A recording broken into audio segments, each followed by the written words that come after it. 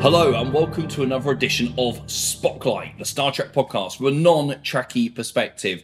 This episode is another one of our Spotlight at the Movies installments, the thread of our podcast where we analyse a film featuring a member of Star Trek alumni, either in front of or behind the camera.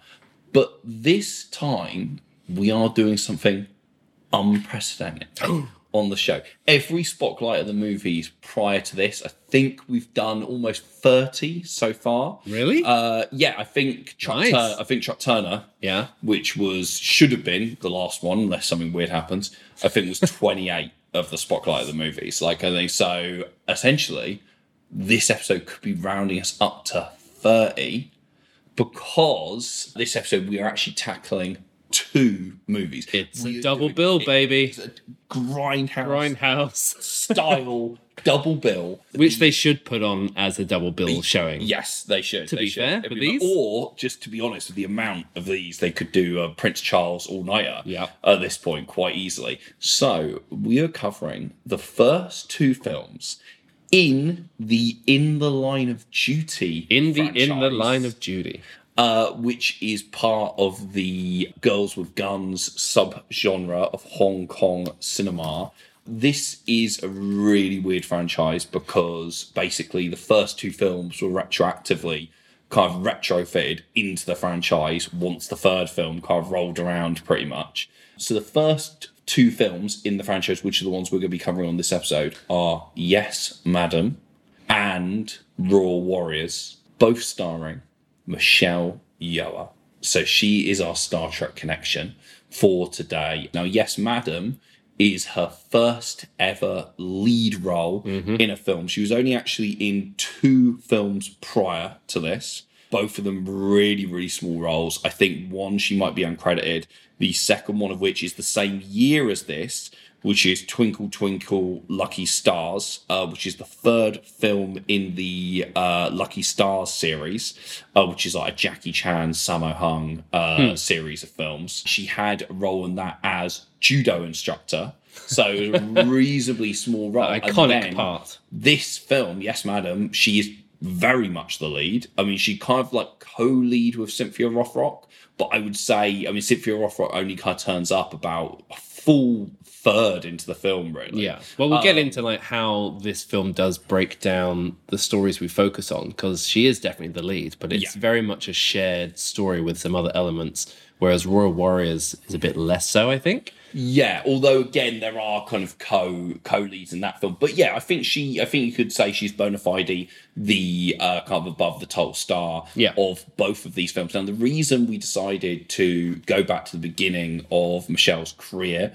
for this episode is a number of reasons. Number one, the brilliant people at Eureka, which are a fantastic boutique Blu-ray company, have begun releasing the Line of Duty films one by one. They've released the first two, Yes, Madam and Royal Warriors, and they are going to release Line of Duty 3 and 4 in March. When we watched Royal Warriors, didn't it come out literally a few days ago, you said? Yeah, Royal Warriors came out on Eureka Blu-ray. Beautiful set. Literally less than a week ago. So these first two films are out now. Yes, Madam came out in December, and Royal Warriors, as I say, came out less than a week ago. So you can buy both of these films now on these really gorgeous Eureka Blu-rays. Now, if they keep up that color scheme that I'm looking at right now of the slip covers and the covers in general, of the green for Yes, Madam and the orange for Royal Warriors, if they keep that up for the other ones they're releasing, that's going to be a real nice collection set. Well, yeah, they've released the covers for In the Line of Duty 3 and 4, which very much keep up this similar style, house kind of style that they've got for it, with the really nice artwork as well, everything like that. And they're kind of doing that for 3 and 4. So I don't know. There are more of these films after 3 and 4. I think there's about 7 or 8 of them now. 9. Nine of these movies now. So they could easily continue. I think they have been good sellers. So hopefully. So seriously, listeners, if you're interested in watching these films after we talk about them, or even before, go and buy these Blu-rays, because right now Eureka and also 88 Films, another great Blu-ray company, seem to be bringing out a lot of Hong Kong movies which have basically just not had UK releases like on DVD or Blu-ray like ever, or maybe they had one DVD release years ago that's long since been deleted. You know, a lot of these films haven't been seen since VHS era or anything like that. So it's really, really fantastic seeing these like really gorgeous transfers they've got going on. And I personally want to see them continue because there's so much great 80s Hong Kong action that we just haven't got Blu-ray. The fact that all of John Woo's classic movies like Hard Boiled, The Killer, A Better Tomorrow 1 and 2 are not available on UK Blu-ray is absolutely mad. Yes, I know there are kind of slightly dodgy companies that you can buy copies of and you Hard did. Boiled, and The Killer through, but I would like to see them get properly released. I mean, if your only exposure to Mr. John Woo is the masterpiece known as Mission Impossible 2, you need to go back. You need to go back further to these groundbreaking action films. But that's the problem. It's mad to didn't me. we watch...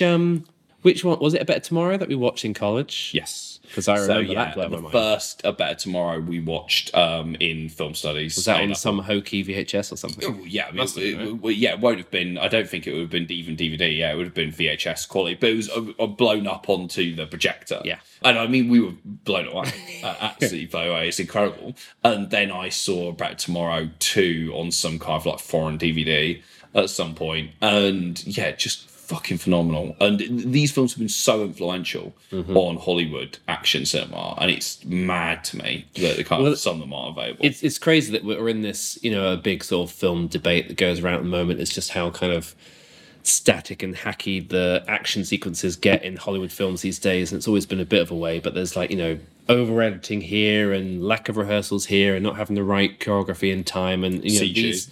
And CG overload, yeah. Like you could put either of these films we're going to talk about in the cinema today, and they would slap so hard, and everyone would be like, "Yeah, these action sequences, for the speed and the skill and the cutting, the choreography across everything we see in these is phenomenal." It's like there's no real excuse that 30 odd years on we can't replicate that, and I think it comes down to just time and money for a lot of it, because Jackie Chan always said that he just had all the time in the world to shoot, whereas you can't do that with American made movies. But it's like, even when it's a massive studio that has the resources to make your action look fucking good, and it's like, and that comes across in how to shoot it, how to edit it, as well as the performers doing it.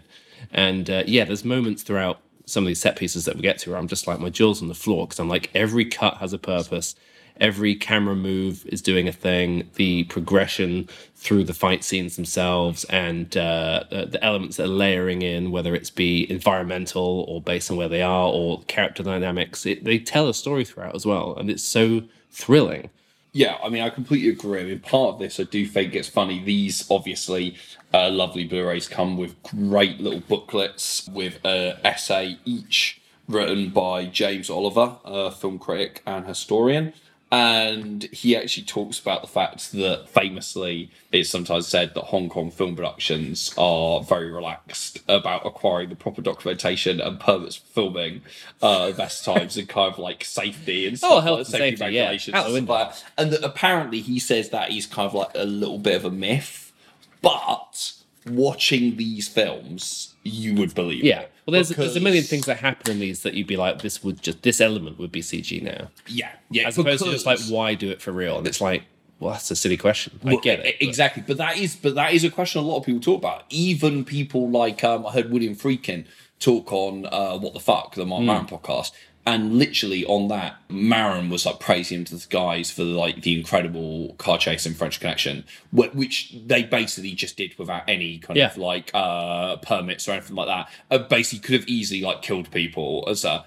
And he was like, yeah, but it's fucking amazing there. Yeah. And Freakin was like, nah, like, it's fucking crazy. Like, we shouldn't have done it. Basically, now there's no reason to, because you do it all with CG. Ugh. I was like, so even like someone from that age who achieved something that amazing is basically like, nah, I haven't been there. We shouldn't have done that.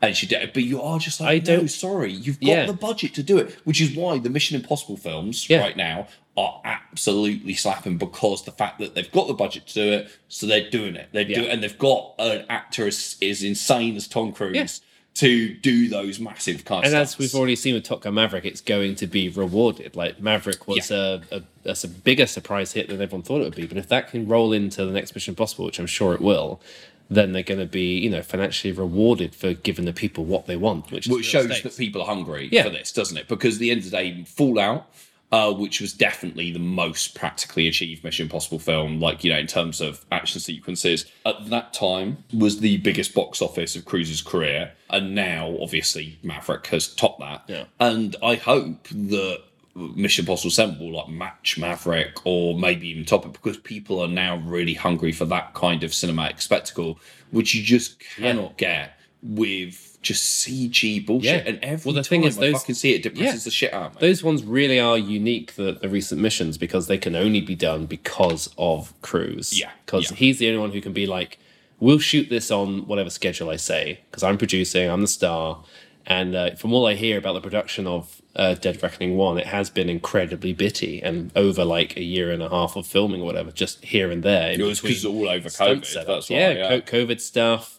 And they're still filming 8 now. Yeah. But yeah, this is what I want to see. I don't want to see the version of Sorcerer that's done on the volume, Yes. Yeah, exactly. I completely agree. And what I will say about the money side of things is I kind of think the whole money argument goes out the window when you look at the budget for these kind of films that were made back then. Or even if we want to talk something more modern, the Raid 2. Yep. Raid 2 was made for like $4.5 million. Yeah. And literally, I'm sorry, but that's an epic. The action in Raid 2 is better than like 99.9% of Hollywood kind of action movies currently on release, which were probably made something like Uncharted is a perfect example. Yeah. Of being like probably made for something like crazy, like 120 million or so or more.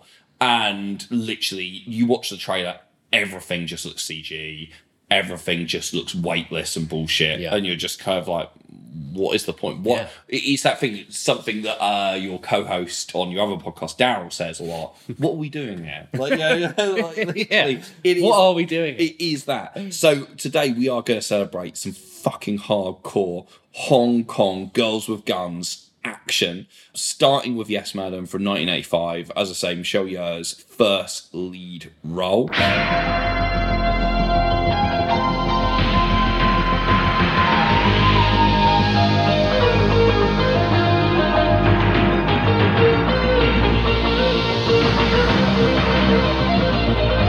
Plays a Hong Kong police inspector, despite only being 23 years old at the time when she made this.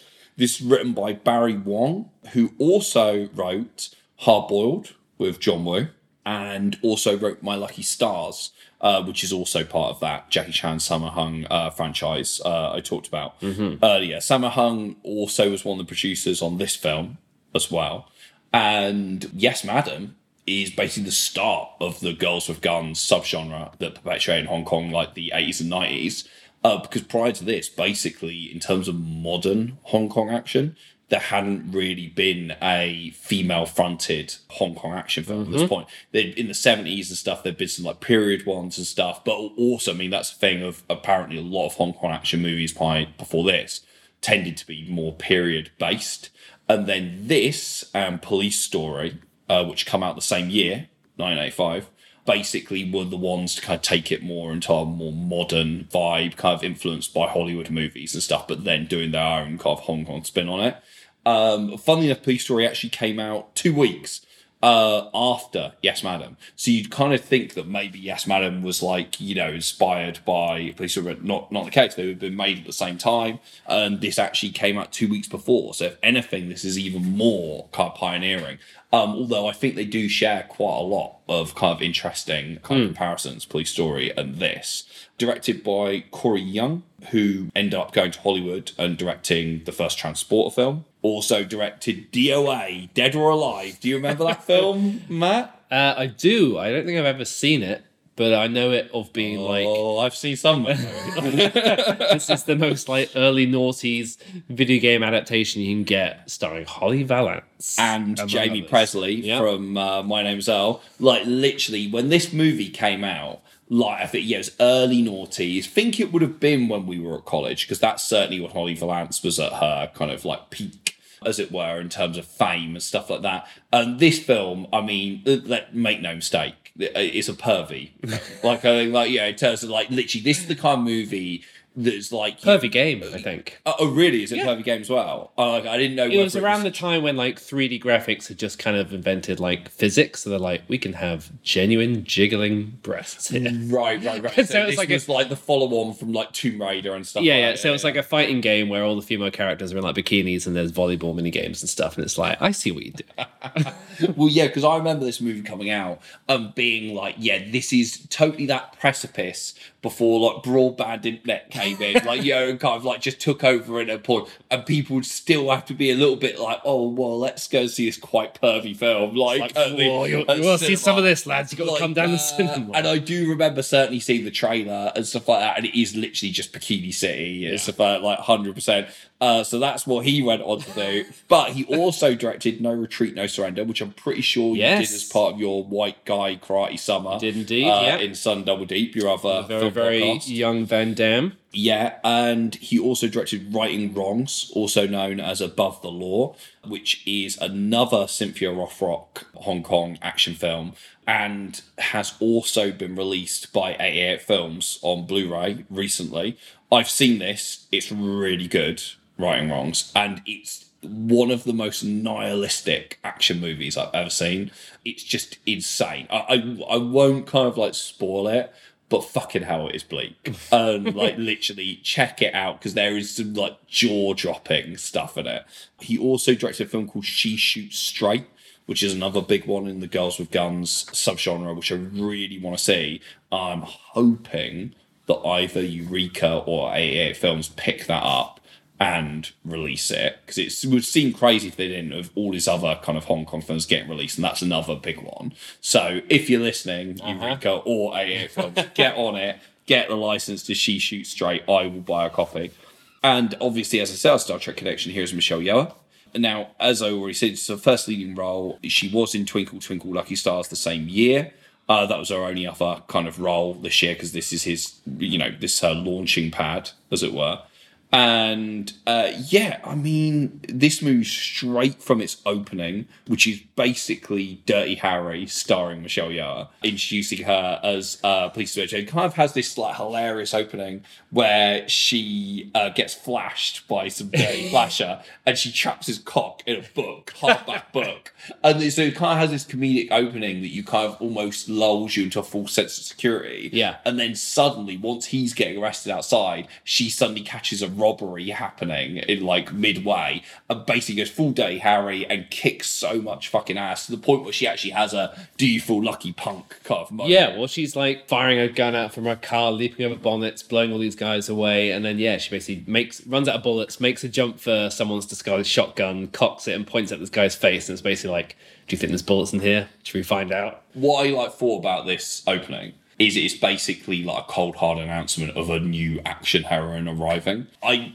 kind of like struggle to think of another film that introduces like a new action hero in such a definitive way, where you instantly just go, oh wow, okay, yeah, they've got it. Whatever it is, they've got it. Like as a launching pad in terms of like, because there are lots and lots of action stars who became huge action stars, but the fact that this is her first lead role and that her two roles prior were so kind of small, minimal, it just feel like they just... Well, you wouldn't have seen it before. No. Like so we watch this now knowing how amazing she is, and even we're like, whoa, what an opening. But back then you'd be like, who is this? Yeah, well, the fact that Sammo Hung like saw that and was like, clearly, it was like, oh, okay, yeah, let's just put this girl front and centre and construct a film around her kind of seems like amazing. Because she came from a background of dance and ballet, I believe. She was a former beauty queen and model before she became an actress. And I think it was her like history in like dance and stuff like that that aided her just becoming so proficient in martial arts, which she clearly is, because I mean she kicks all the ass in this film. It's very, very clear that she's doing her own stunts for the movie.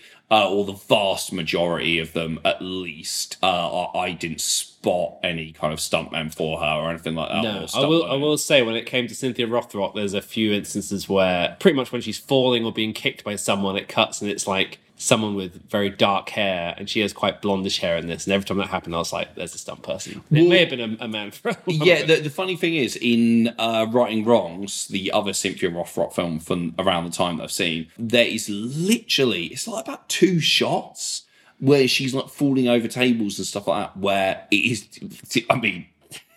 It's one of those things where it's funny, isn't it? Where a lot of these films were made, I guess they never thought it'd be like cleaned up for like HD 2K transfer. Or that you never like watch it again and be able to rewind. Yeah, well, I think I think they often were thought about. I think that when they were making them, they often were thinking about them being disposable. And literally, I was watching an interview with Cynthia Rothrock now. She clearly could do all her own stunts because there's bits later in Righting Wrongs and in this where she does stuff where you're like, but that looks more dangerous than the other thing. And she said, yeah, there was just 2 random bits in Righting Wrongs where they said, oh no, we've got to get this done. And they literally just wouldn't let her do it. And she was actually like, yeah, I can do it. And they're like, no. And they just got a bloke to go in her dress. And not only did he dark hair, but it's literally just a bloke in a dress. It's not like there's no attempt to try and fool anyone. And because now, like, the edits are not insanely fast and you can see it in perfect clarity, it just is so obvious. Like, I would say, like, way more obvious than here. Like, here, I think I agree in terms of very, like, for me saying you can see, oh, wait a second, her hair's slightly darker there, so that's got to be a stuntman. And then, like, but in Righting Wrongs, like, the 2 times abs is photos. But at the same time, clearly, Yoa and Cynthia Rothrock are like, just incredible martial artists and doing some amazing fucking shit. But Rothrock doesn't turn up for a little while. Before that, we get Mr. Dick killing an auditor who we're kind of hinted had a relationship with Yoa's because she's on her way to inspector character. Yeah. And he gets killed by Mr. Dick using an apple as a silencer.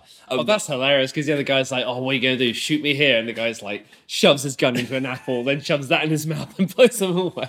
And this is where we get to introduce to, like, the MacGuffin of the film, which is basically the microfilm. Yeah, which is just, I mean, I would say, like, these movies, both Yes Man and Raj, you ain't watching this for the plot. Like, these are, like, the most generic kind of, like, who gives a shit. Well, this really leans into, like, a real madcap caper side to it, because, your main plot is, these bad guys are trying to track down this microfilm, but, in a piece of movie coincidence, at the exact same time that this guy is being killed, some other characters, who are these local thieves, are pickpocketing and breaking into the hotel, and they just happen to rob that hotel room moments after he's been shot in the head, thinking he's just passed out, and steal this passport that has the microfilm taped to the back of a photograph. So now it's a case of, like, the baddies are trying to chase down these thieves. The thieves don't know what's going on. And then Michelle Yeoh and Rothrock as the cops are trying to get to the bottom of it. So you have these 3 moving parts to this. And as it goes on, it does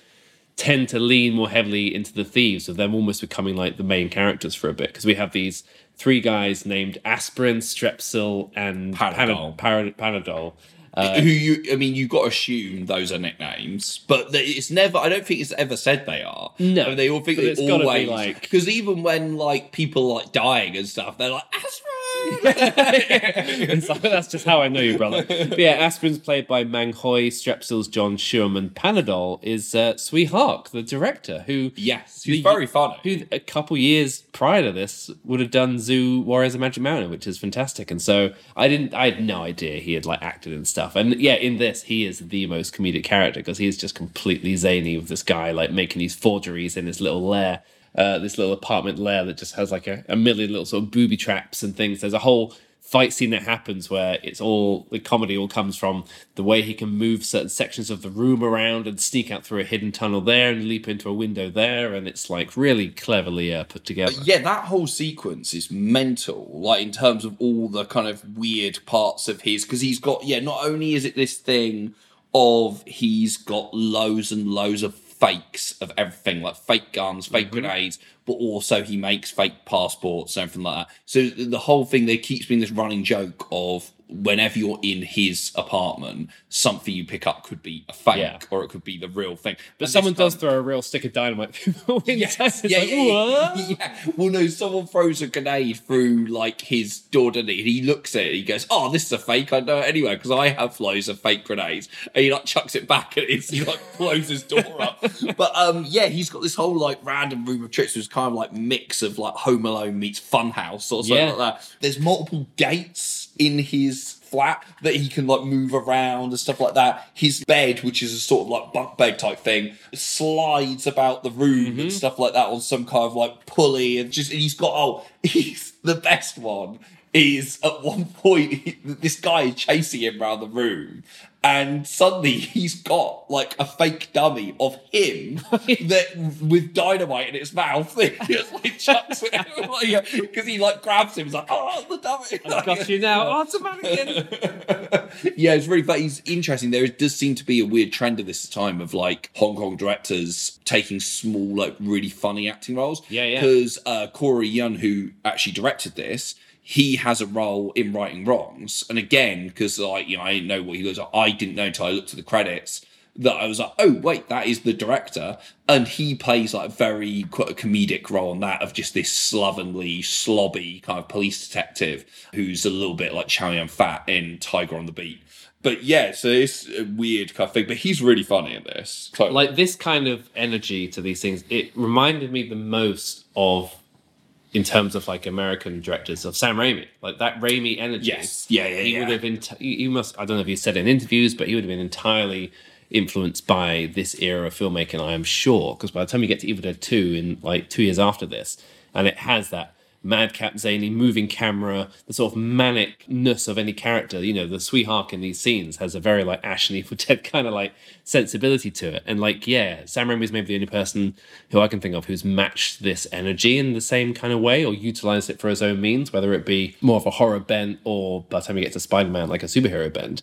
Yeah, I mean, there are some moments of humour that don't work in this. Like, there is a cameo from Sammo Hung, and also, I think the other guys are with him. I think they're from the Lucky Stars films as well, which was obviously a successful franchise by this point. And they're all kind of like made up as old men. When I say made up, I mean they've chucked some talc over them. And there's this whole thing where they're in this kind of like nursing home, I guess. And they basically ambush the woman who's coming into their room. This did confuse me because presumably she's coming in their room to give them their food, to feed them. But they like ambush her to steal the chicken that she has. I guess maybe they steal the chicken for like everyone. They would have only got a bit or something like that. But I was like, wait, is she just bringing the food to you? But also, we're kind of fooled as the audience because when they first grab her, it does come across, and I think it is meant to come across as if they're going to basically gang rape her. And then they're like, actually, like, the joke is they just want the chicken. It's like, see ya, like we just all want to munch the chicken, and that's what because they even have a thing with one of them keeps almost having like a heart attack because he's so excited. And very much at the beginning, they're like, oh, she's coming, and you've got this, and the nurse is glamorous as well. She's a glamorous kind of woman. And he's like almost having a heart attack, and then it's like, oh, it's the chicken. He's always having a heart attack again because the chicken's so good. And I was like, right, I do think the joke here is we're meant to go like, oh no, they're going to gang rape her, and there's like, oh no, it's all right, they just want the chicken. Ha ha ha! She's only been terribly traumatized. So there's a bit dodgy, and this does run into Sammo Hung. Apparently, before this film, had built up a bit of kind of reputation for not being the kind of greatest in terms of like female representation in his films and stuff like that. And also if there was any woman who was like a martial artist in his movies, apparently when they were doing fights and stuff, he wouldn't hold back like at all. Like it would just be like, oh, well, if you're here, that's it. Get it bad. And I mean, I think from his point of view, I think his argument was, well, if you're here to fight for on screen, I think you've got to, you got to do it. But I would argue that actually part of the problem with that is in my Lucky Stars, one of the other Lucky Stars films I've seen, I think some of it sometimes came across from him like wish fulfillment, because one bit in that movie that really didn't sit well with me was there is a bad guy. She's like the henchman of the main bad guy, and it played by a woman called Michiko Nishiwaki, I think is her name. I apologize if I'm not pronouncing that correctly. But she was, and she's actually in the Line of Duty 3, I think. And she was not only an actress, but also like a powerlifter and a bodybuilder as well. And there's this whole scene in My Lucky Stars where the main female of the gang is basically confronted by her. And she's wearing a big jacket or something like that. So the other girl is like, right, put your cheeks up, in that kind of stance that Yoa and Rothrock both take constantly in this film.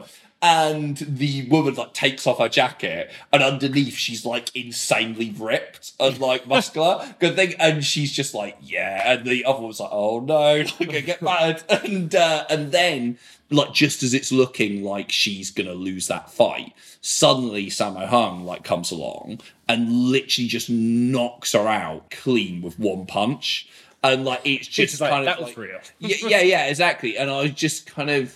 It just comes across, and it's played for like comedy in terms of like, oh yeah, you think you're like, basically you think you're hard as a woman, but if a man comes along like gives you one punch, you're out like a light. And it just came across when I saw it, I was like, oh, that that comes across as like a bit like shit, going like And I think this was very much. I think he knew that he'd built up this kind of reputation. This was meant to be like, because he produced this film, like meant to almost act as a corrective to that, because suddenly actually he was the one pioneering female-led action movie where they get to fight and win. Well, that's it. Like, you mentioned earlier the White Guy Karate Summer films me and Daryl watched, and there was a few other Rothrock films that we watched. My favourite being No Retreat, No Surrender 2, which, similar to this series, is the type of sequel where it's like nothing to do with the first one, basically. Like changed from a Karate Kid style movie to a Rambo style movie, basically, with the move to like Southeast Asia as well.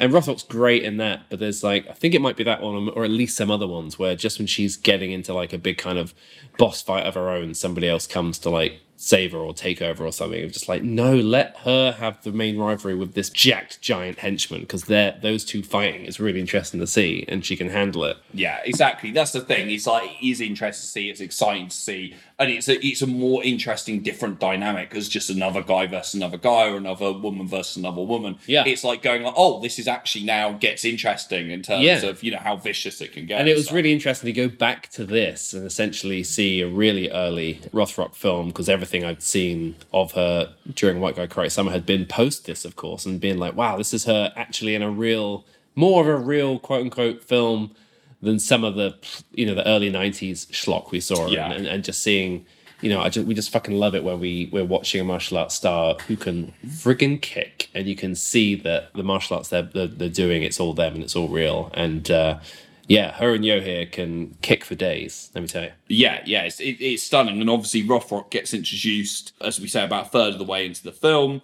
where there's a massive chase and fight scene at an airport. And Yoa, what I find interesting about this film is her character is actually a senior like police inspector. She's very much large and in charge of the kind of crew in this movie. And I just thought it was an interesting decision in terms of like, she's so young, but she totally sells the authority. Like, her character is I'd say she's more serious in this film than she is in Raw Warriors. And she just does come across as the boss and just completely bossy. And when Rothrock comes along, it's this kind of meeting of equals. And that fight in the airport is fucking great. Great way to introduce Rothrock. Yeah, because because they just assume like the baddie has sort of just grabbed like a citizen who's coming in with her bags in the airport, and then she just does that massive Trinity style kick. Like, that's straight up breaks out of it and like man's like leaping off of walls. But yeah, it says that the airport scene, that scene was shot at the Thai Kak airport in 3 nights between midnight and 5 a.m. Whereas the finale, which we'll talk about, of course, took 30 days. When it comes to Fanaya, I'm not surprised because, absolutely same. But we'll get there. But yeah, it's a great introduction for her. And just again, this scene, just even the shooting style and stuff is so dynamic. Yeah, like you really feel like the camera is just kind of running about with everyone and just really try to keep up. There's a really cool kind of like crane like shot at one point over the security area, which is really was they're all running through there. It's very, very cool. And then Rothrock is basically introduced as kind of the badder cop, isn't she? Because she has an interrogation scene where she literally is battering the fuck out of the suspect and just like loving every second. I'll take you in here and turn the lights off and then just batter the hell at you. Yeah.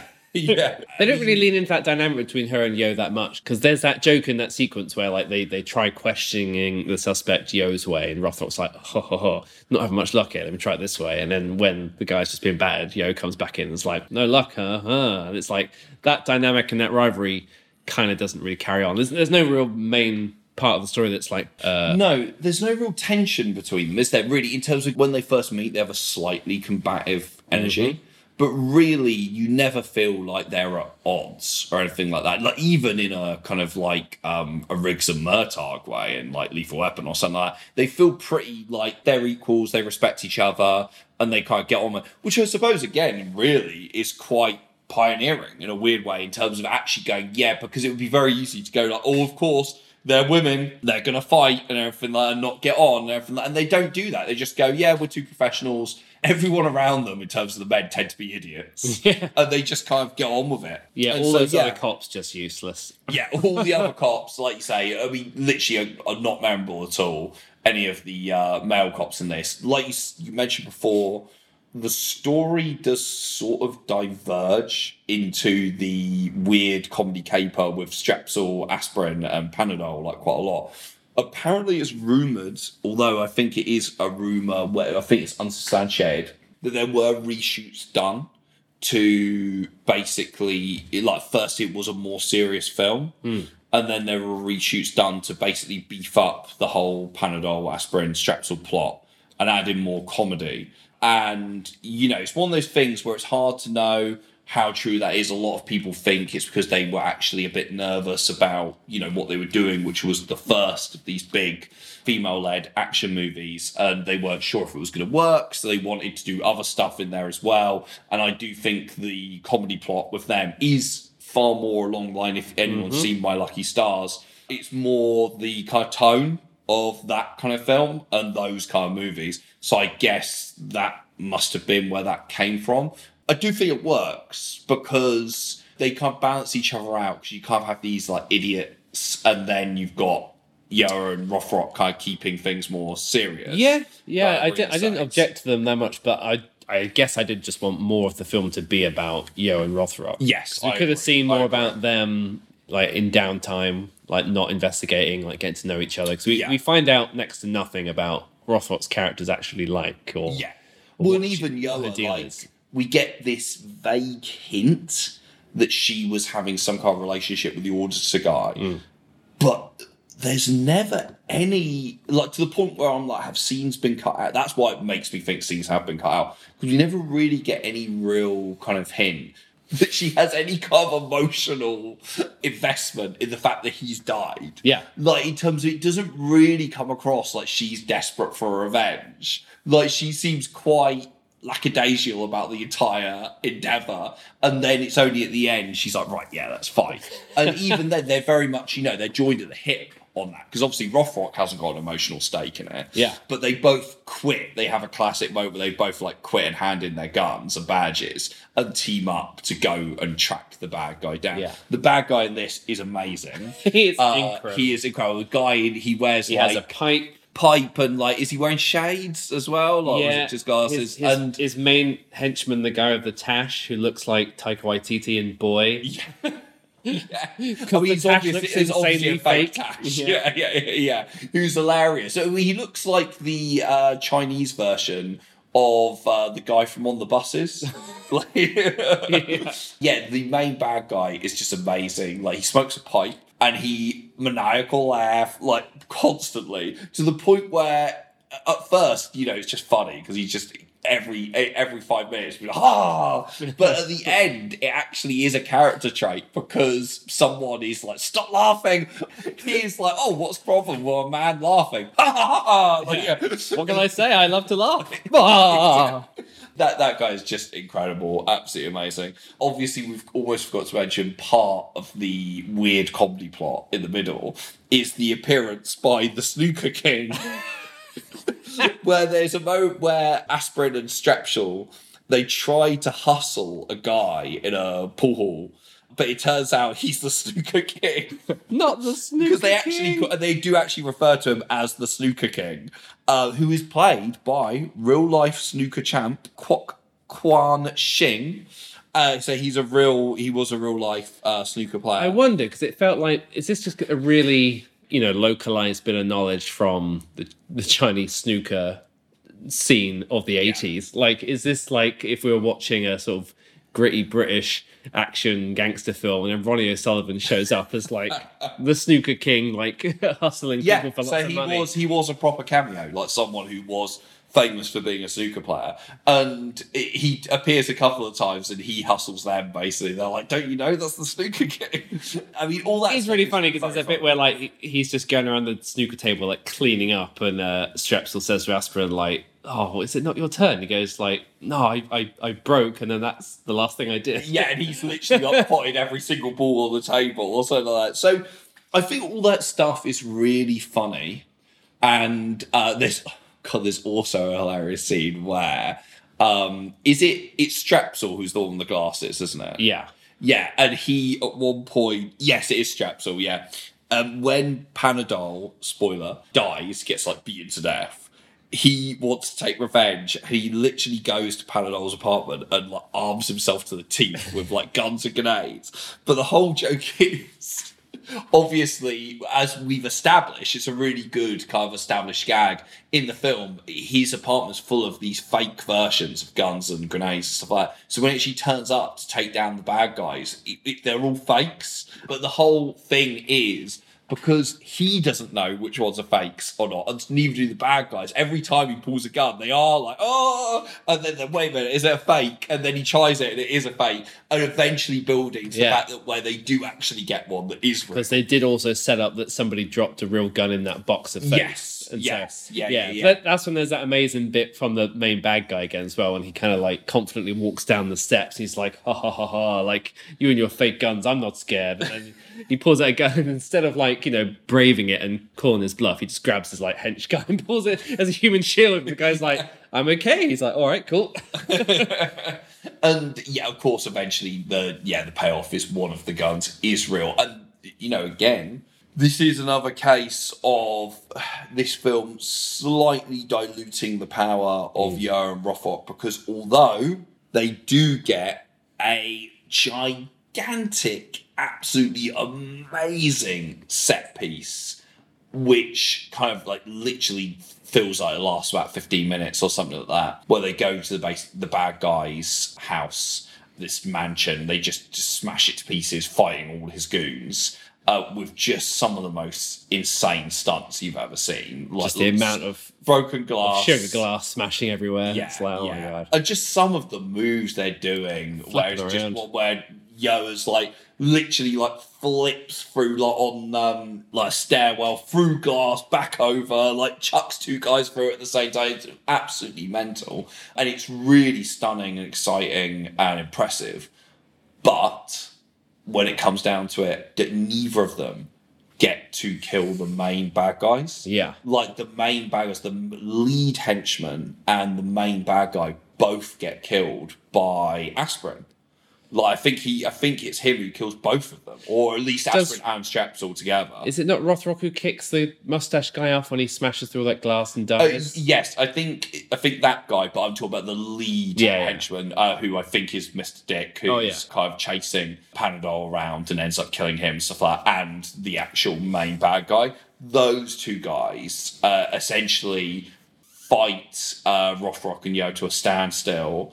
And then Aspirin and Strepsil come in and blow them away. They blow the lead henchman away, and then it ends in very, very similar way to Police Story, where Police Story has an ending where it's all about injustice, as this is, where essentially the police turn up and they start kind of taking everyone away, but we've got no confirmation that the bad guy is actually going to got. It's kind of like he's going to get away with it. And actually, it feels like Rothrock and Yoa are potentially going to face charges for trespassing and breaking in and kind of assaulting his men.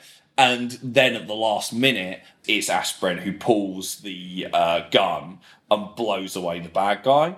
So essentially, they kind of are slightly neutered at the end because they don't get to do that. But also, that's very similar to the ending of Police Story, which also has that message of at the end, after the big fight, he's told that basically the bad guy's going to be let go. And Jackie Chan goes absolutely fucking nuts. Not on my watch. I just batters him. And he's literally has the final shot is him getting like held back by people going crazy. And here, the final shot is, Aspirin going mad and like blowing him away.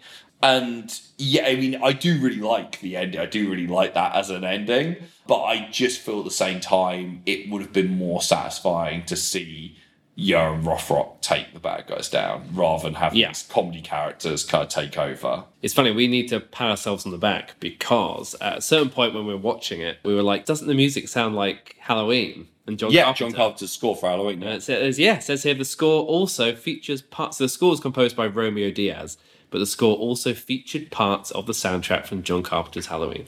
So we were literally hearing Halloween. Because that's the thing, we were listening to it, I was like, wow, this sounds so like the score to Halloween. And it was like, it is the score to Halloween. That is a weird choice in terms of like, oh yeah, let's use John Carpenter's Halloween. It's weird because it wasn't just suddenly going. No. But it was still stalking parts. Yeah. It was still something that you'd recognise and be like, oh, that's definitely John Carpenter, and that's most definitely probably Halloween, and it literally was. Yeah, well, that is very weird. Especially as the other bits of score are good. It's not like the rest of the bits of score aren't good and they needed someone decent on there. Because the opening bit of score, like over the opening titles, is really, really cool. But yeah, that final sequence is absolutely astonishing. Amazing. So, before we move on to Raw Warriors, do we want to say final thoughts on Yes Madam and star rating? Yeah, no, I'm going to give it a 4. I think a lot of my sort of criticisms are almost sort of fixed in Royal Warriors, as we'll get to. But I think as an introduction to Yo, it's incredible.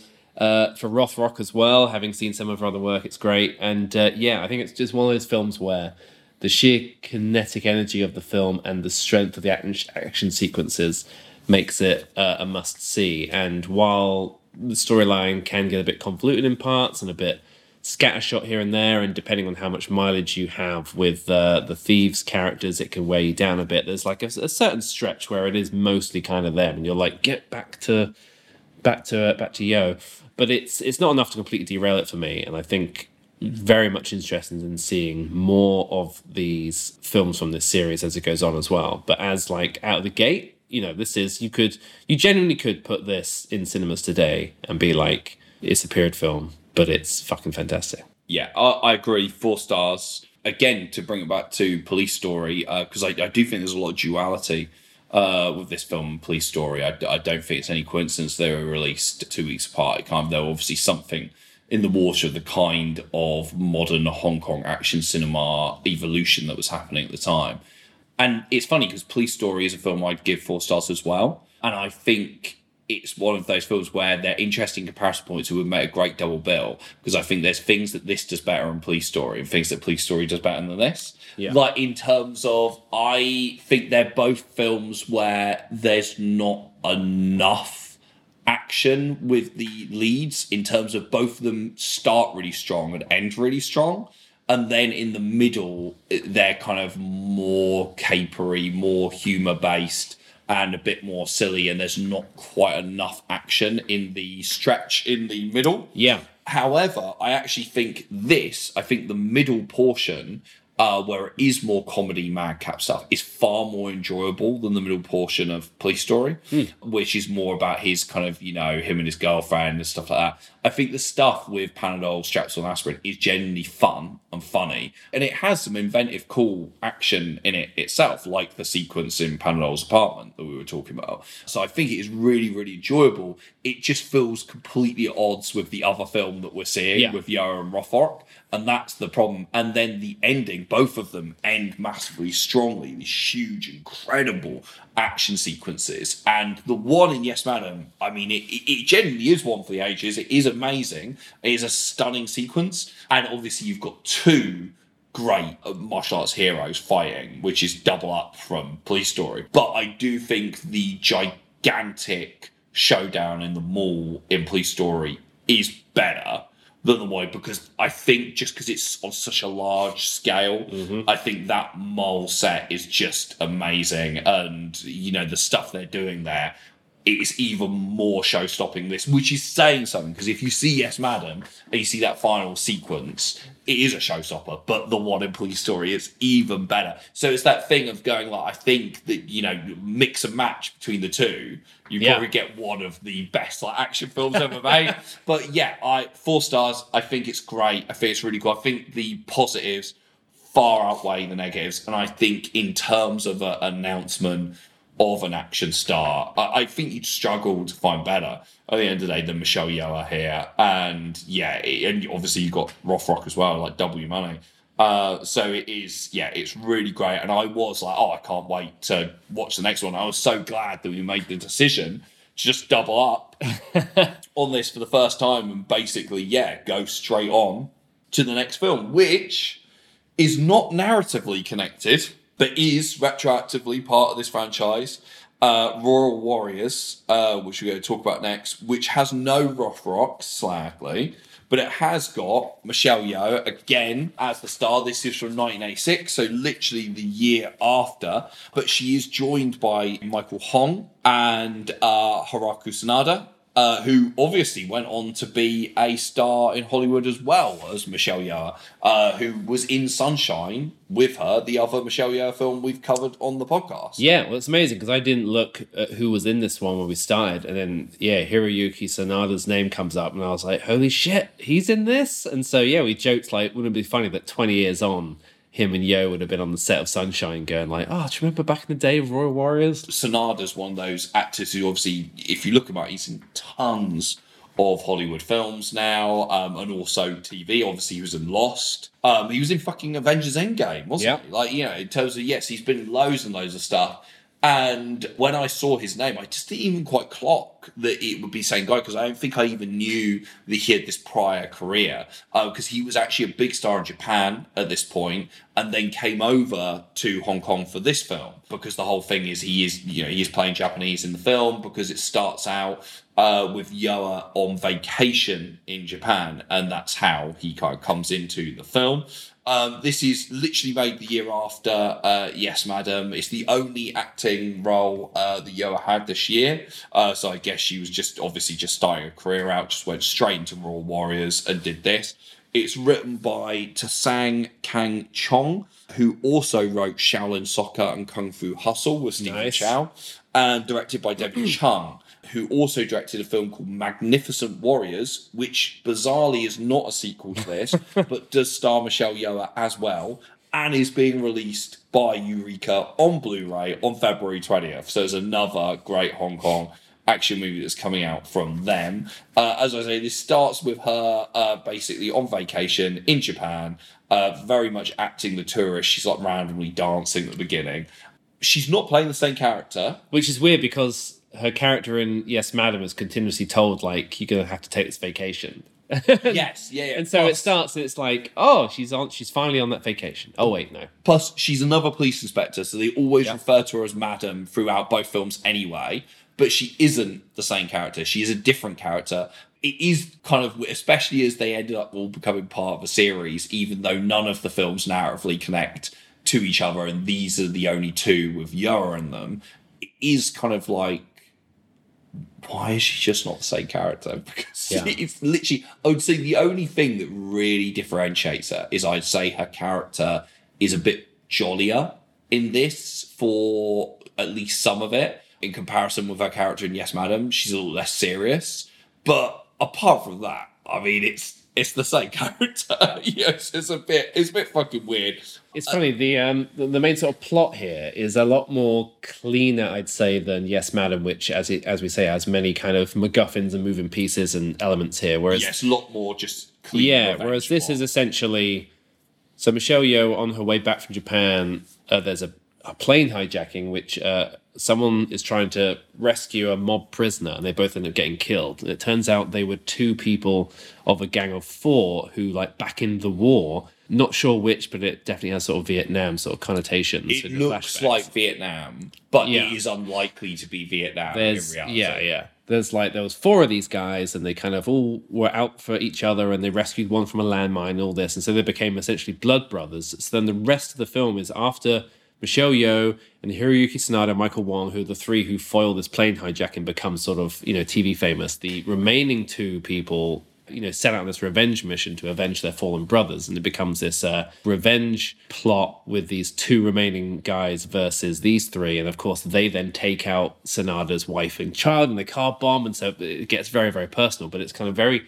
much narrowing down. It's all on one track, and it makes a lot more kind of, through line narrative sense. Yeah, gigantic fucking car bomb with this huge explosion. But before that, we do get some scenes between Sanada and his family to kind of think, get us to engage with them, realise how much a loss this would be for him. Because there's this scene where he's playing with his kid, and he's got this giant cuddly bunny. And there's this thing where he's having like a fake fight with the bunny in front of his like daughter to basically make her laugh. He like karate chops the bunny and stuff, and then acts like the bunny's like killed him. And his daughter's like really upset and starts crying. He's like, "Oh, I'm alive, really." I'm like, "Oh, just traumatizing my daughter. It's fine." And then they all sit down and have breakfast, and there's this weird moment where it's sort of. The idea, I think, is you're meant to believe that the wife has some kind of postpartum depression, I think, because there's this weird moment where he, gives her this floppy piece of toast. It was like some fucking mother's pride. And he, hands to her. He's like, "Oh, don't say I never give you anything, baby." And she's, just staring at it. It just makes she's on kind of loads of meds or something like that. It's very, I couldn't work out whether that was just odd acting choices. I mean, possibly. They're telling her, right, you're just having breakfast with your happy family, and she's just staring into space, Who's nibbling to say? this warm, floppy bread. Originally, her character was meant to be in the whole film. They went, after that scene, they were right, get the car bomb in, kill her off. And the car bomb sequence is followed up by a massive car chase, straight away, with him chasing down the bad guy who car bombed them, which is fucking great and is a perfect example of this thing about it doesn't look like there's any health and safety on this. No insurance or anything like that. There's some of the things they're doing in that car chase. You're just cars are flipping everywhere. There's hidden ramps everywhere. There's the bit where he just leaps from one car to the other car, and he's just running along the road with the car. And you're like, there's no faking this. You're doing it. It looks fucking crazy. And I mean, before all this as well, with the plane set sequence, which is a really great sort of tense action sequence, where these guys, just blow away a row of people and then start to rescue the guys, but then get gunned down. But then one of them ends up in sort of the lower deck part of the plane in a big fight with Yeoh, and then he smashes the window and they get sucked out, and it's really Air Force One, get off my plane type action hijinks there. There's a lot of collateral damage in this film. Yeah. Because not only in that car chase, there's cars fucking flipping everywhere, and they're driving through crowded parts, and it literally looks like there's just people who aren't even extras leaping out there. And there's a club shootout at one point where it's full on massacre and people getting literally Uzi the fuck away. It's just, there's a lot. This one, I would say, in a weird way, because this one's actually a 15. Yes, Madam is an 18. I think it's because Yes, Man, there's a few kind of actually quite gnarly moments. There's a bit where that guy who you were talking about, the guy who looks like the guy from On the Buses, falls into a massive glass field, the glass shoves through his face. And I think it's meant to be funny, but it does look pretty nice. But this, I'd say, is more brutal in terms of, because this one's got less humour in it. I mean, there are funny things, but there's definitely less humour and more genuine, just like carnage and stuff. Yeah, well, the main bits of humour here, I guess, comes from so you've got Yo and Sanada, and then the third guy is Michael Wong. It kind of comes from his, like, wet sock of a character of just being, his whole thing is he's just infatuated with Michelle Yeoh, and he's just, like, following her in his car and, like, begging her for dates. Well, he's full on sex pest. Yeah, basically. He's full on just like, oh my God, mate. And so he eventually, gets sort of taken out by the main bad guy, like shot in the ankle and held over a building to try and entice Yeoh up as like a sort of hostage bargaining chip. And then, he does the right thing, I guess, and unties himself so he falls to his death so she doesn't get lured up. And it's like, oh, that's a really sad, way for him to go, but it's hardly redemption because he's just been this like completely annoying pest the whole film. Well, that's the thing. Like, up until that point, you're almost like, why would she even want to save him? Because there's a bit where he literally gets in essentially a car chase with her. Yeah. Where she is getting driven home and he literally chases her car and he's like, beeping and everything. He's like, pull over, like everything like that. And then basically stalks her to her apartment, bangs on the door, like gets her, brings her flowers, everything. Because not only is he really trying to get her, but he also has this obsession with making him, Yoa, and Sanada like a trio. Like best mates. He's like, yeah, we should all be like... But and Sanada's like, oh, I'm busy with my wife and kid. And then after they get blown up, I'm busy getting revenge on my wife and kid. And he like keeps trying to make it so they're all like best mates. Yeah. But he's like, oh, but you and me get together as well at the same time. Yeah, he is just annoying. And then eventually he gets, kidnapped after he gets fucking shot. And then, he does he does the right thing. He sacrifices himself. So you are like, he does die a heroic death. But as he dies, when he falls from the top of the building, he literally screams down to Yo. He's like, forever we part, Michelle. As if they had some big romantic relationship. She just wants to fall into glass and it's like, I don't know this guy. Oh yeah, there's like an action replay of him hitting the glass like 3 times. Which is an amazing stunt. Yeah. It's incredible. But you are like, he's built up in his head to make it like they're star-crossed lovers. Like, nah, mate. No. But she is angry about him being dead. Yeah, and that's not the end of him, of course, because then the bad guy who's the one who's left goes in like in a 1930s horror movie style setting, like digs up his grave with like, well, I don't think there's lightning, but it's very spookily lit where you can see these gravestones behind him in the moonlight, like digs up the guy's coffin and then like he's the fucking Joker or something, sends Yo and Sanada 2 different videotapes being like, you will meet me here, I'm this fucking like traitor, his corpse does not deserve to be buried, I'm holding it above like a quarry. And then he lets Sanada's tape have a little extra info saying, ha ha ha, when Yo gets here she's gonna get blown up because there's dynamite below the coffin, which is being like insane villain plot. Like held over on a crane, like above like a quarry, and it's this. Like I say, using their dead colleague as bait, even after he's dead, is quite a new thing. Like the ultimate dishonor, isn't it? Because he's just like, because he actually says like, oh, he thought that committing suicide would save him, but no, like I have dug him up, I will destroy his coffin. And like you say, we get these Vietnam flashbacks, and they keep saying, I think they say we live together, we die together, I think they say. But it's just like, we ride together, we die together. Bad boys for life. Even though they've been dying one by one, so this is not I must say, I think the flashbacks to this kind of the bad guys to show they've got this kind of brotherhood. Yeah. I guess they are the Royal Warriors of the title. It's like the Five Bloods or something. Yeah. And what they're trying to do, I think it's an interesting idea. And I think those flashbacks are cool. But I don't think there's really enough of them to hammer home their brotherhood, in terms of, I feel like it's one of those things where if you go with that and make them these kind of slightly more sympathetic bad guys, then you should have had some more of those. Like almost like in Yes Madam with aspirin, strepsil and Panadol, like we should have almost seen as much of them as we do of the heroes to kind of make that work. Because otherwise, I think because the last guy who gets left alive is so evil, and he is another guy who like laughs all the time, that you're kind of, your sympathy for him is come out of the window, I think. Yeah. There's a bit where at the funeral for poor Michael Wong, the press are there at the funeral, and Michelle Yeoh gets interviewed, and basically it's like, I will have vengeance. And the main like police chief like pulls her away. It's like, oh, ignore this hysterical woman. She's very upset, and she like pushes back past him. It's like, I will kill him. It cuts to like him at the station being like, you're a cop, you can't say that. It's just like the headlines today, like policewoman vows vengeance. And then it shows that the bad guy is watching this on the TV, and he's just watching it like normal, like he's just perfectly enjoying the episode of the news that he's watching. He's like kind of chuckling to himself about the fact that, oh yeah, funeral for the guy that I caused to die, great. And then Yoa turns out and goes, I will kill him. And he's like, what? And he pulls out his gun and shoots the fucking TV. And he's like, just laughs as if he's victorious. It's defeated. I have shot my TV. It's just like as if that's actually killed her. So it's like, yeah, that's me done. Like, don't worry about it. But we get basically the same situation we had in the first film, where, well, to be fair, she doesn't actually hand in her gun and badge list, but she gets like suspended, doesn't she? She's off the case. And she basically walks out of her career because there's this whole thing where she has a go at her superior officer, and he's like, you insult a superior? And gets really angry with her and grabs some random guy who's like passing. He's like, you write a report about what you've just seen. He's like, I just got him.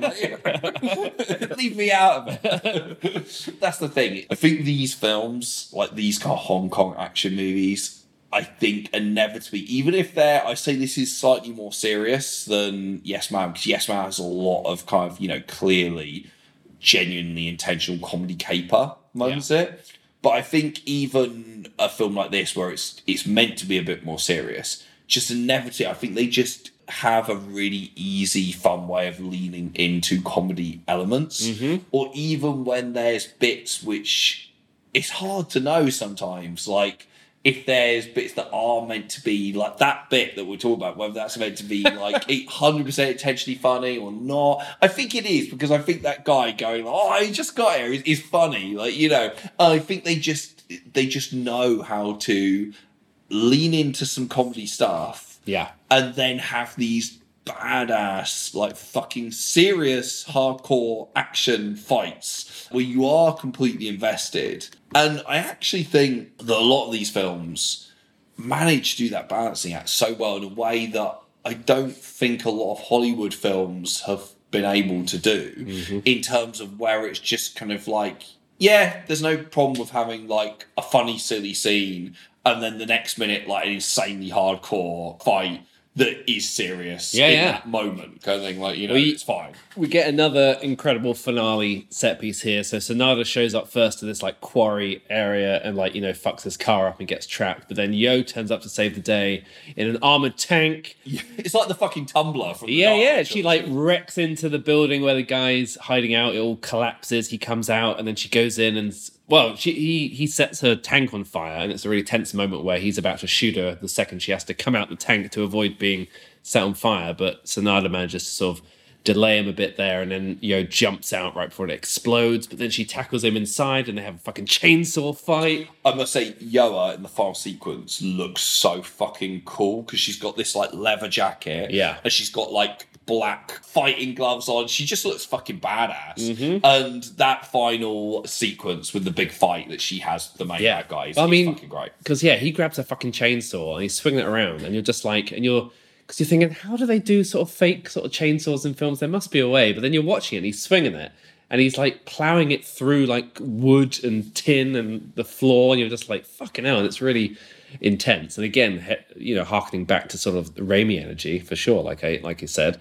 And then they get out, and then she's trying to like save the coffin, and then he comes out, like she basically sort of beats him in hand-to-hand combat and assumes he's dead. But of course he comes out like a good slasher villain with like a torch in his hand, and he's like got this sort of plan B, I'm just going to blow everyone up, fuse hidden in the dirt, and he's like going to light that, but then they take him down, but then he sets himself on fire and like crawls over it himself, and it's just like, holy shit. And then they have to get out of there before it all blows up. Like, it's really good stuff. Yeah, it's fucking great. I was about to say that bit with the chainsaw, I just wanted to check which one came first, and this actually precedes, because this is 1986, Tiger on the Beat, which is a Chow Yun-fat film from 1988. The final sequence, the final big action sequence, is a similar one to this, with the bad guy having a chainsaw. And I would say that the sequence in Tiger on the Beat is perhaps even more insane in terms of what they're doing with this like chainsaw and stuff like that. But it clearly must have been, I think, influenced by this. Like, to just try and one up it, I expect. But that is worth checking out, Tiger on the Beat as well, which you can get hold of on like an old DVD or whatever. But hopefully that gets current release on Blu-ray as well, because it's a fun film. A different kind of movie with Chow Yun-fat as well, because usually he's the cool toothpick kind of chewing shades guy, whereas in Tiger on the Beat he's not at all. He's really goofy in that, and that's quite fun. But yeah, should we wrap up final thoughts about Royal Warriors and give a star rating and such? Yeah, I mean, this is another 4-star for me, but I think I prefer this one overall. Oh, wow. Yeah, I think this is my preferred one. Like, I think because it's the pacing's so much better, and like I say, because the plot isn't split into so many ways, it's very much good guys versus bad guys, and you learn layers about the baddies as it goes on, and it's less about, chasing a bit of microfilm and this MacGuffin and things. And I think just the action set pieces are better spread out, because you have the opening sort of sword fight in Japan, then the whole plane sequence, then the car chase, and it goes on, and then the nightclub shootout, and then the whole finale. I think all the main set pieces, which are so different from one another, are spaced out really well. Yo's fantastic again. Sanada's great. Yeah, I mean, whereas with Yes, Madam, if you don't like the thieves, that's one thing. Here, the equivalent would, I guess, be Michael Wong's annoying pest behavior, but it's still layered a lot more into what's going on. And so, yeah, I think this is bloody great. Okay, well, I give this one 3.5 stars. I really enjoyed it. It's great. Like 3.5 stars is very much a recommend where I'm concerned. And I totally, if you want more after Yes, Madam, then 100% pick up the Blu-ray for Royal Warriors as well. And I am excited to leap into In the Line of Duty 3 and 4. When they come out from Eureka. Both, I think they're dropping on the same day, on Monday, 20th of March. So I think they're releasing them back to back on the same day, which is fucking cool, because these films are moreish, because they tend to be, I think Yes, Madam's like 93 minutes. I think Royal Warriors is like 96. So they're nice and kind of short, don't outstay their welcome. And I think they always just leave you wanting, whenever I watch a Hong Kong action movie, I always want another one, because the fact that it's just, there's a certain style to these movies which you just don't get anywhere else. Like, this hasn't been really replicated in Hollywood kind of cinema, or very rarely. I mean, I think even when, obviously the closest you can get is when a lot of these directors did end up coming over to Hollywood, like Corey Yuen and John Woo and stuff all came over to Hollywood and did some Hollywood movies. But I think, if we're being honest, a lot of those films that they made in Hollywood don't recapture fully the feel of these movies. I think with Woo, Face Off is the one where he kind of, not only recaptured the kind of thing he was doing in Hong Kong, but if anything, even potentially elevated it. I think Face Off is amazing. I think Face Off, I think you can imagine being made in Hong Kong with like Chow Yun-fat and Tony Leung. I think you could imagine it with them doing Face Off. Yeah.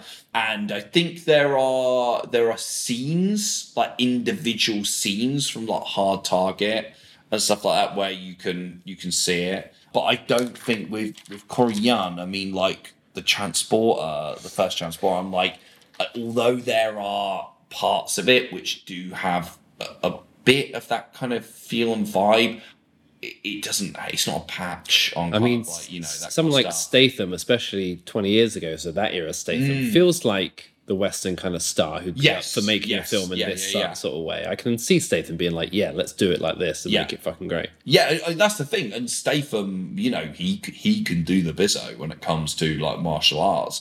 He's very impressive, and I kind of I kind of feel it's a shame that he hasn't really been utilised in the way the Hong Kong action stars would have been in the 80s. Because really, as much as... Just give him a franchise where he's playing a slightly different character each time. Like Yeah. I mean, really, even though he's not doing as much kind of martial arts kind of stuff in it, the Crank films are really the closest to that kind of more madcap kind of like mass that he should have been doing. But rather than these kind of like, rather than stuff like Transport and the Fast and Furious franchise, and you kind of like, obviously, he can still do it, but I mean, he's starting to get on a bit. I'm like, they want to knock out. I want to see. Who's the next star? Who's going to come along and have a Michelle Yeoh and Yes Madam style intro that makes us go, oh shit, this is our new action Well, star. I mean, let's face it, Hollywood's still catching up with these movies. Like, 1985, Yes Madam is. And you kind of feel like we're still, when a female-led action movie comes along in Hollywood, not only do I feel like a lot of them don't compare with these kind of, things, they're not putting it out there in the same way as these are, but also, although there are some great ones, also it's still an event. Like now, it's still an event when they happen. So I get quite excited about a female-led action movie when they happen in Hollywood because they are actually still rare. Whereas here, the Girls with Guns subgenre that was spawned out of Yes Madam was huge. Like there's letterbox lists. If you look up Girls with Guns on letterbox lists, there'll be lists with like dozens of films because literally Hong Kong just saw it was a moneymaker and just fucking ran with it. I think that's fucking awesome. Like, do that in Hollywood. Isn't it weird how the Hollywood equivalent of that was your geriatric action star vehicles after Taken? Yeah. A whole bunch of them. Yeah. But it's not quite the same. No, 100%. Although the thing about Michelle Yeoh, who, one of the reasons we wanted to do this episode was really to celebrate her early in her career and see how far she's come. You look at what she's just done in the last couple of years. So obviously starred in Everything Everywhere All at Once, in my opinion, the best film of last year. She's just won a Golden Globe.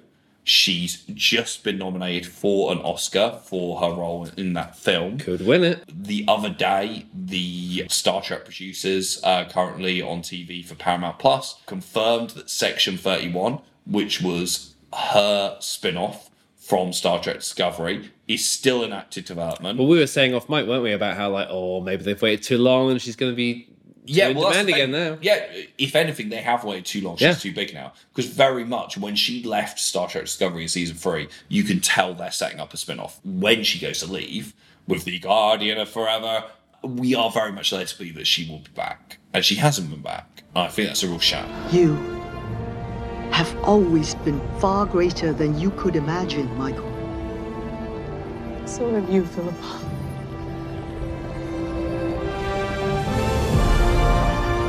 This fantastic Best Actress nominees this year, Cate Blanchett in Tar as well and everything like that. But I think we'd all be very happy for Yeoh to win. I think it would be fucking awesome and well deserved. And she has had a stunning career. It seems insane that she was the lead of a film in 1985 and she is still kicking ass and taking names. Well, this is it. I mean, that's 85. She's starring in a Bond film by 97. Yeah. Crouching Tiger 2000, Sunshine 2007. So she's never gone away. But she's always had these ebbs and flows, and now it feels like she's definitely back in the subconscious. Yeah, she's in the MCU as well. Yep. 2 different roles. Yeah, Shang-Chi and Guardians as well, yeah. Yeah, it'd be interesting to see which of those characters comes back, or both of them. As part of the Crazy Rich Asians universe as well. They're going to do a Gemma Chan spin-off or whatever. Fucking madness. As her character is like the most boring character in the film, I will say. Nothing against Gemma Chan, but, that character is not interesting. But, yeah, I can't wait to see more of these. I can't wait to see more of Yeoh's early action movies. I'm sure we'll end up covering more of her early work on this podcast, because there are definitely other films from that era we 100% want to dig into, and also more of her Hollywood work. I'm sure, because there's some really cool stuff to do. I mean, obviously Tomorrow Never Dies, it's a biggie. We've got a Bond film on the list, so we've got a couple of Bond films on the list, so that would be cool. Of course, she's one of the many Bond girls where they talked about doing a spin-off, which seems to have happened with a lot of Bond girls in the modern era, where they've gone like, because Jinx, that was the main one, wasn't it? I mean, that was the one that came closest, yeah. But even, I mean, I don't think they've ever talked about this, but people tried to manifest the Paloma spin-off, didn't they, Ana de Armas? I think we'd all love that to happen. Well, I mean, she's getting that John Wick spin-off. Yeah, she's getting ballerina. There you go. Still getting something with her. We're getting something.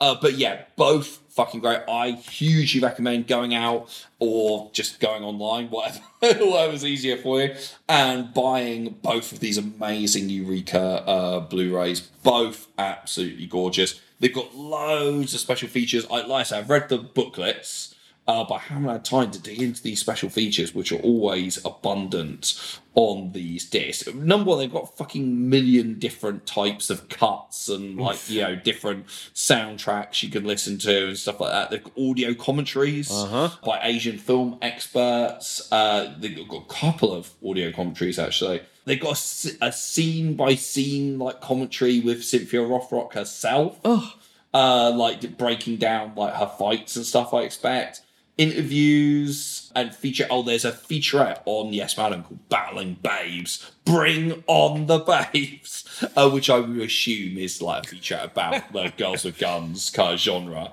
and such like that. So there's some really cool stuff here. Yeah.